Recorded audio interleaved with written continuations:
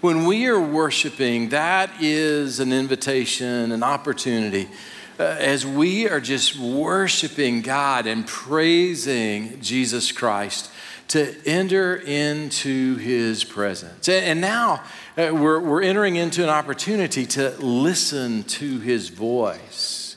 And so Sunday mornings are just this invitation of God, I believe, to enter into his presence, because in his presence there is wisdom. In his presence there's hope. In his presence there is joy. In his presence there's life. So my prayer is that you don't just sing songs or just endure sermons. My prayer is that you are entering into the presence of God and just worshiping him. And my prayer is that in these next moments that you'll lean into this time and just listen for the voice of God to speak into your soul. We are continuing in a sermon series that we're just calling Comfort to Compassion. And you're going to love the subject today. You're going to be so grateful that you came. Let me prove it. I'm going to tell you what the subject is. You ready? We're moving from comfort to compassion for those who are lost. Aren't you grateful to God you came? Okay, all right, that's what I was afraid you were going to be thinking, right? No, I don't want to hear a sermon on being compassionate towards the lost. I'm not comfortable with that. I don't want to talk to somebody who doesn't know Jesus about Jesus. I don't know what to say. I'm shy and Gary, oh no, why did I come today? So here's the thing, all right? I'm just asking you to just hold out the possibility that the Spirit of God wants to engage with you and just move the needle a little bit this morning. Wherever you are on the spectrum, from comfortable to compassionate, just wherever you are on the spectrum, just ask God to move the needle a little bit. And let me just go ahead and just get rid of the guilt trip. I'm going to say this on behalf of all of us. If I'm wrong in your case, please don't let us know, because then we just want to come and lay hands on you and, I don't know, cast out that indifference or something. I don't know. But just hang with me here. I'm going to make this statement, and I believe this. There's not a single one of us in the room who are just comfortable with people going to hell. We're not comfortable with that. I heard the story of a Catholic priest by the name of Gerald Johnson who died, had a heart attack, and they were able to revive him. And when he came back, he told the story of actually having gone to hell. According to him, this is his story, not mine. He said, I actually went to hell. And in hell, here's what I saw. People were crawling around like dogs. And demons were singing Rihanna songs. Not to entertain, mind you, but to really antagonize and really, punish. And they were also singing, apparently, according to Gerald Johnson, Bobby McFerrin's song, Don't Worry, Be Happy, right?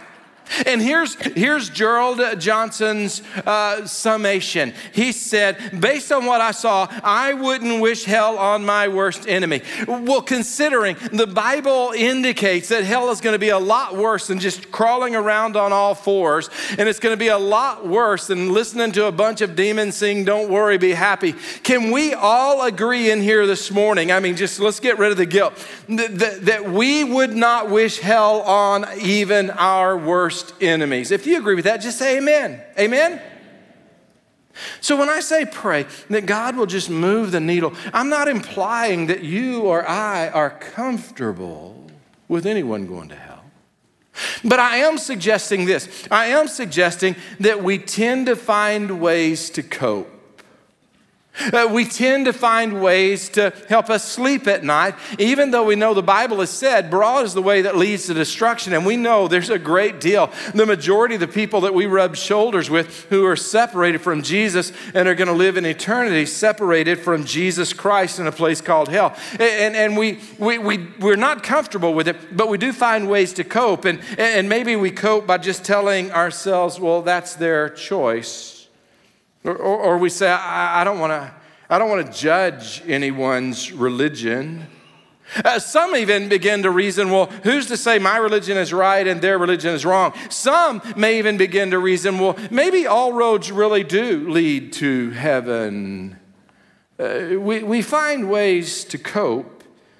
And I'm saying no judgment here, but I'm just asking you this. As we dive into this text, remember, in worship, we're entering into the presence of God and we're just praising Him. And now during the sermon time, we're saying, now God, in your presence, would you speak to me? And I'm just asking you right now, would you just pray this prayer? Just whisper this prayer. God, wherever I am on the spectrum between comfortable and compassionate towards those who are lost, would you just, no matter where I am on the spectrum, God, in my life, would you just move the needle some this morning? Would you pray that? Just pray it right now. God, will you move the needle in my heart and soul this morning? Now, can we all agree on something else this morning? Jesus is not comfortable with anyone going to hell. Scripture tells us the Lord's not wishing that any should perish, but all should reach repentance.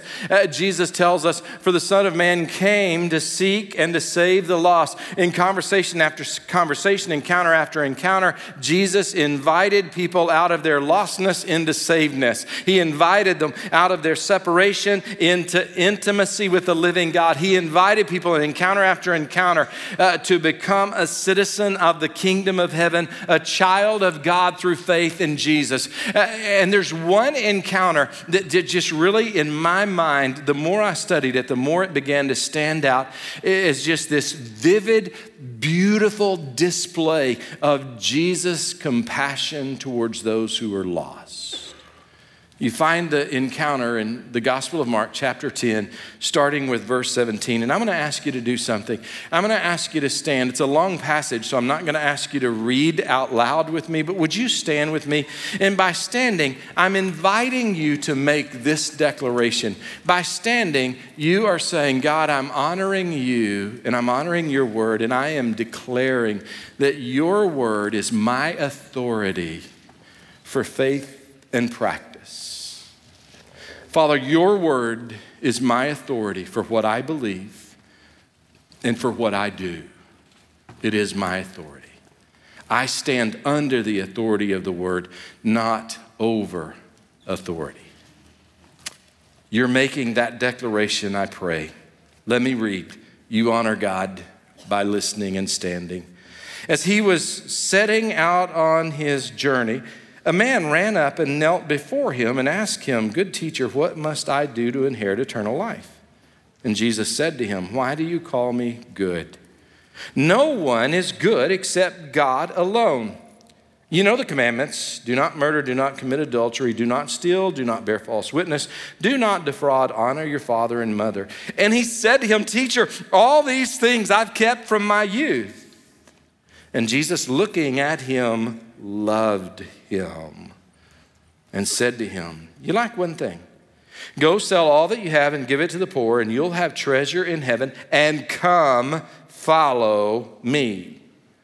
Disheartened by the saying, he went away sorrowful, for he had great possessions. And Jesus looked around and said to his disciples, How difficult it will be for those who have wealth to enter the kingdom of God.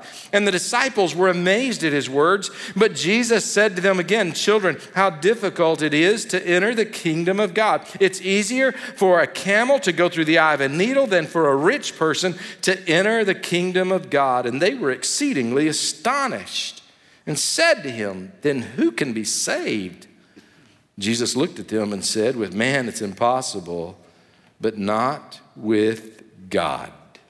For all things are possible with God. Peter began to say to him, See, we have left everything and followed you. Jesus said, Truly, I say to you, there is no one who has left house or brothers or sisters or mother or father or children or lands for my sake and for the gospel who will not receive 100-fold now in this time houses and brothers and sisters and mothers and children and lands with persecutions, and in the age to come, eternal life.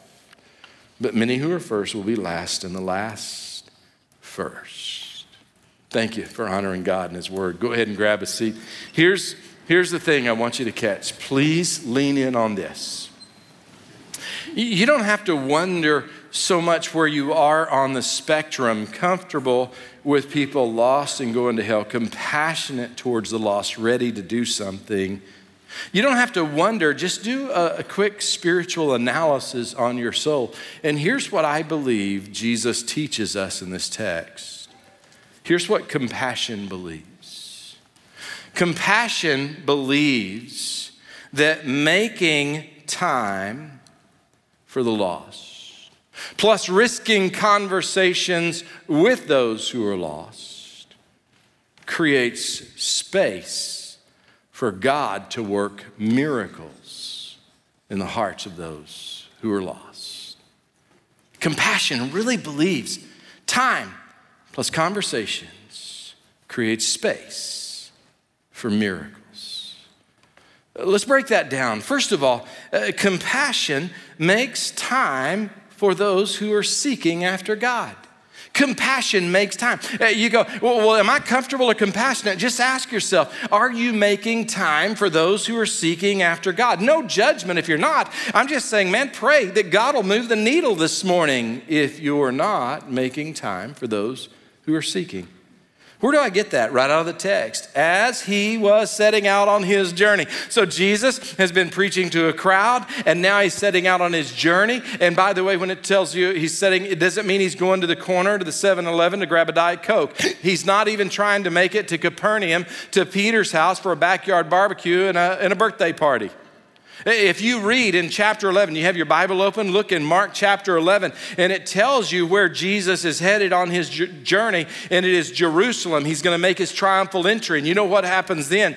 He is arrested. He is crucified there on the cross, paying for the sins of humanity. He is buried in a tomb, and he rises again on the third day, conquering sin, death, Satan, and hell. And here's what I want you to catch. This man runs up to Jesus at the last minute. Jesus is preaching to the crowd. Now he's setting out on a journey to Jerusalem, and the guy runs up at the last minute. And what does Jesus do? What does compassion do? Jesus makes time for this seeker. Compassion makes time for seekers. Am I comfortable or compassionate? Just ask yourself. In your heart, do you prioritize making time for those who are seeking after God? Compassion doesn't see seekers as interruption. As a matter of fact, think about it. You and I have to-do lists, and if you're anything like me, and I suspect you are, you see the to-do list and you see anything that keeps you from your to-do list and accomplishing your to-do list as the interruption. But compassion begins to flip the script, and compassion begins to see our to-do list as the interruption to our real calling.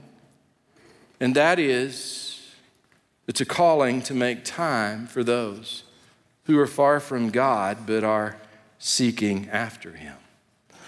Now, I've been trying not to give any guilt trips this morning, but are you ready for the one guilt trip that I do want to lay on your shoulders? This is totally guilt trip alley, okay? You ready? All right, you ready for it? So close your ears if you don't want to hear it. Here's the guilt trip. Is there anything on your to-do list that is more important than accomplishing, providing salvation for all of humanity? Yes or no? Please say no. Come on, are you with me?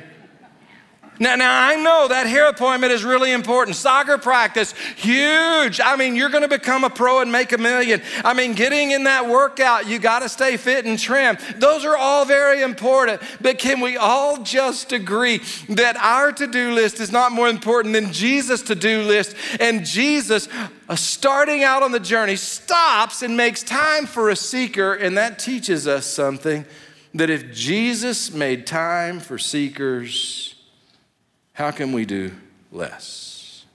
And by the way, same point, compassion makes time for seekers. Not all seekers are sincere in seeking. You know that, right?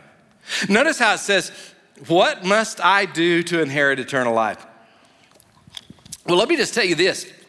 If you read in the text just prior, Jesus is preaching to the crowd, and Jesus just preached what we must do to inherit eternal life. He said the kingdom of God belongs to those who receive the kingdom like a child. And so there's so much wrapped up in that. The idea is you're not just praying this little prayer, forgiveness only. Jesus, come into my heart, now we're good. Yay, I'm gonna go live my life, and you live yours, and I'll see you when I die. No. He said, no. This is a kingdom thing. The kingdom of heaven, he says. And so the idea is the kingdom of heaven, the rule, the reign of God is crashing into earth. And Jesus is very clearly the king of the kingdom, not this rich man, not you, not me. And he says, we've got to receive his rule just like a child receives a parent's rule. Think about that. A 5-year-old. Did you know, I heard this the other day. I don't know if it's true.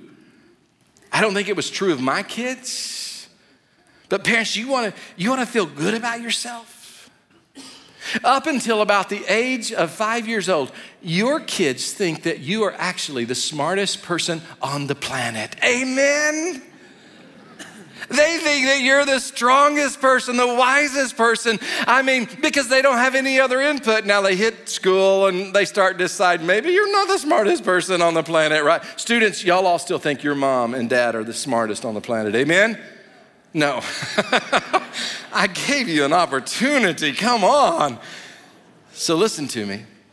Here's what you got to get, guys. Jesus is talking to this guy. And here's a guy who is saying to Jesus, what must I do? Jesus just told him what you got to do. Repent and fully surrender your life to Jesus and follow Jesus and obey Jesus. And the guy's going, that ain't happening.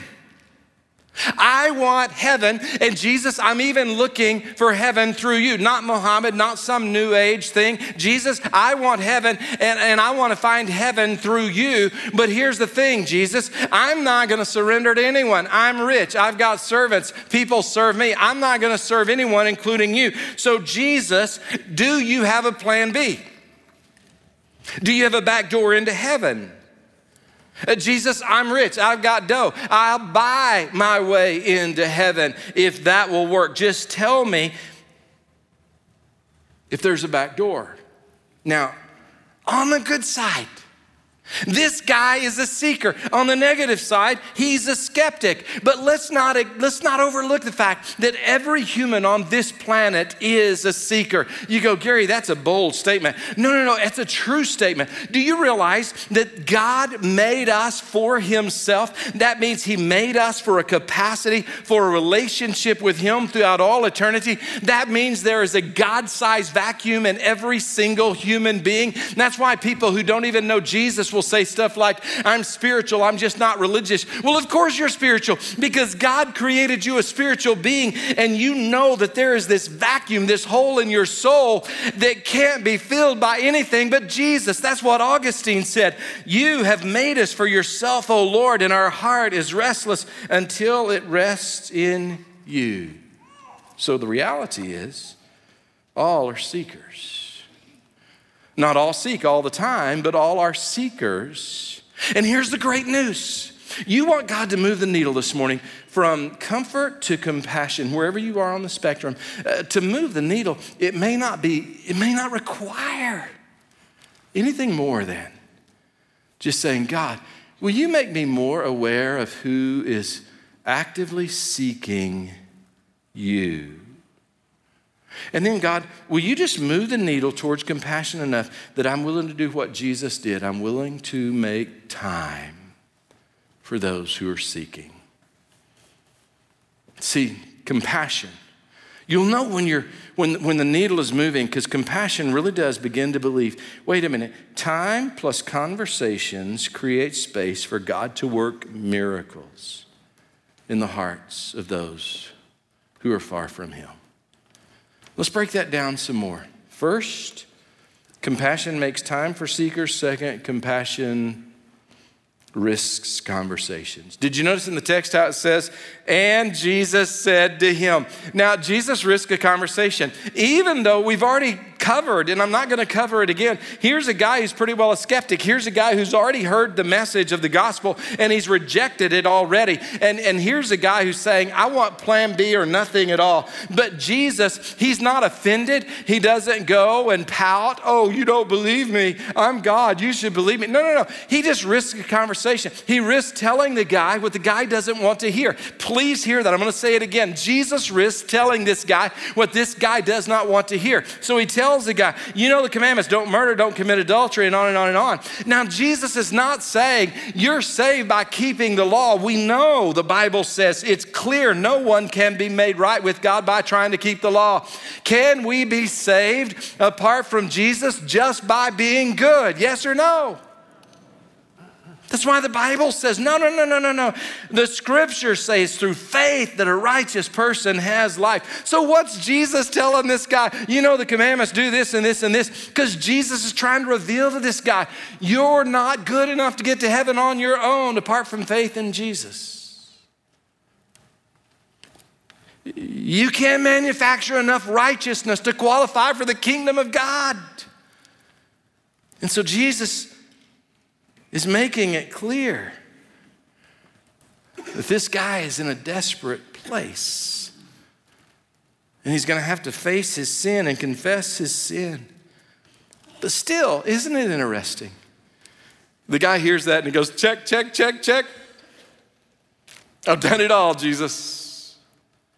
I deserve to go to heaven because I'm a really, really good person. You know, that's what most people who are separated from God honestly believe. And I honestly believe most people believe that because we're really good at heart, judging others harshly, and we figure they deserve hell, but we grade ourselves on a curve because we know the inside story. And everything we do is totally justifiable, and so we deserve heaven. Let me just spell it out. We grade others harshly, right? They are so rude. You ever said that about anybody? They're so impatient. My wife says that about me all the time. Isn't it easy how we judge others unfairly? Kim's rocking babies this morning, so I can say anything I want to say.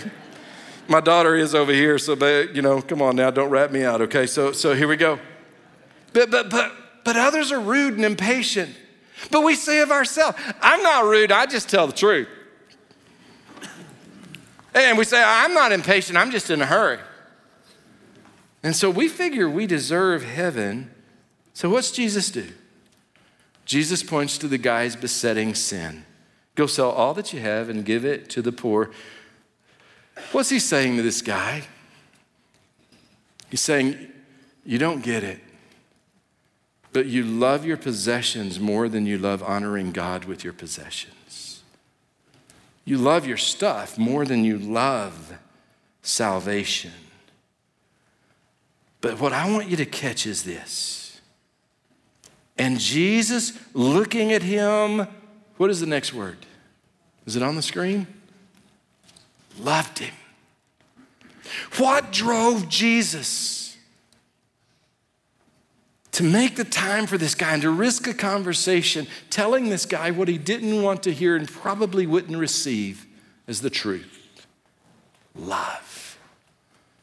Jesus loved this guy. See, compassion understands that even though more will hold on to the life that they can claw out of the world rather than embracing new life in Jesus, even though compassion understands that, compassion shares the good news of the gospel anyway. Compassion drives us to tell those whom we love the bad news of their lostness and the good news of Jesus' salvation. So one more point. Compassion. Gary, how do I know if I'm comfortable or if I'm compassionate towards those who are lost? Well, just do a diagnostic on your soul. Compassion really believes that time plus conversations creates space for God to work miracles in the hearts of those who are lost. Compassion makes time. Compassion risks conversation. Compassion expects miracles. Listen to what Jesus says. It's easier for a camel to go through the eye of a needle than for a rich person to enter into the kingdom of heaven. What is Jesus saying? He's telling his disciples after this guy has rejected the gospel. He's telling his disciples, you guys need to understand something. This guy had very low odds of ever receiving the message that I made the time to share with him. And this guy was a low odds. This guy was the least likely guy in the entire crowd to come to faith in Jesus. And yet Jesus, in spite of the fact that the odds were stacked against this guy, ever surrendering his life fully to Jesus, Jesus made time to talk to him anyway. Why? Because Jesus told us, with man it's impossible, but not with God. Jesus said, I made time because I know that God is not defined by the odds or limited by the odds. My God beats the odds. My God is still a miracle working God, and my God still works miracles in the hearts of those who are lost. See, compassion believes that revival can break out at a chapel service at Asbury University in Kentucky, and that same compassion believes that revival could break out on a Sunday morning at 11 o'clock at the Heights Church. See, compassion believes that revival could break out tomorrow morning. I preach at DBU at their chapel service, and I'm already praying, God, would you let revival break out, not just in Kentucky, but in Dallas at a chapel service. See, compassion believes that the least likely are the most likely to get saved when God shows up. Amen? See, compassion believes the gospel is powerful and mighty, and compassion believes that God's grace, when truly understood, is irresistible. Compassion refuses to cower in the corner and remain silent, because compassion believes with the Apostle Paul, I'm not ashamed of the gospel, for it is the power of God unto salvation for all who believe. Compassion believes that time plus conversations creates the space for God to work miracles, even in the person who is least likely to respond to the claims of Jesus. I'm reminded of a story that I heard about a Hungarian doctor. He practiced in 1864. That's a few decades ago. His name was Ignaz Semmelweis. Ignaz Semmelweis noticed at this hospital where he practiced medicine that there was an incredibly high mortality rate, especially among the moms who came to the hospital to give birth. As a matter of fact, those moms were dying at a rate of about 1 out of every 5, 18%. He noticed at the very same time, though, that at the very same this hospital, there were midwives who were also delivering babies, and their survival rate was incredibly better than the doctors who were delivering the babies.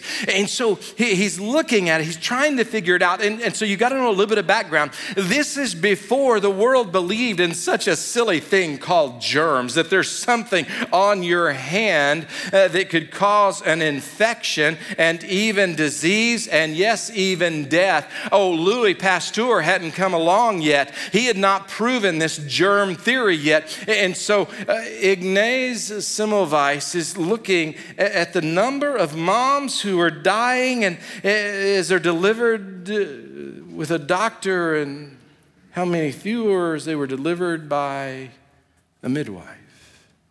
And he began to just postulate, maybe it's microbes, little bits of human flesh. See, the doctors in that day, since there's no such thing as germs, they didn't wash their hands in between caring for a patient. As a matter of fact, the doctors were the ones who were also doing autopsies, and there were so many mamas who were dying, they would do the autopsies in the morning, and then they would immediately, without washing their hand, go and deliver a baby. And he began to theorize there must be something called microbes, little tiny pieces of human flesh. And so he started running an experiment, and he had all of the doctors in the hospital start washing their hands with water mixed with a little bit of chlorine. And he saw staggering results. The death rate among the moms delivering babies dropped from 18% down to 2.2%.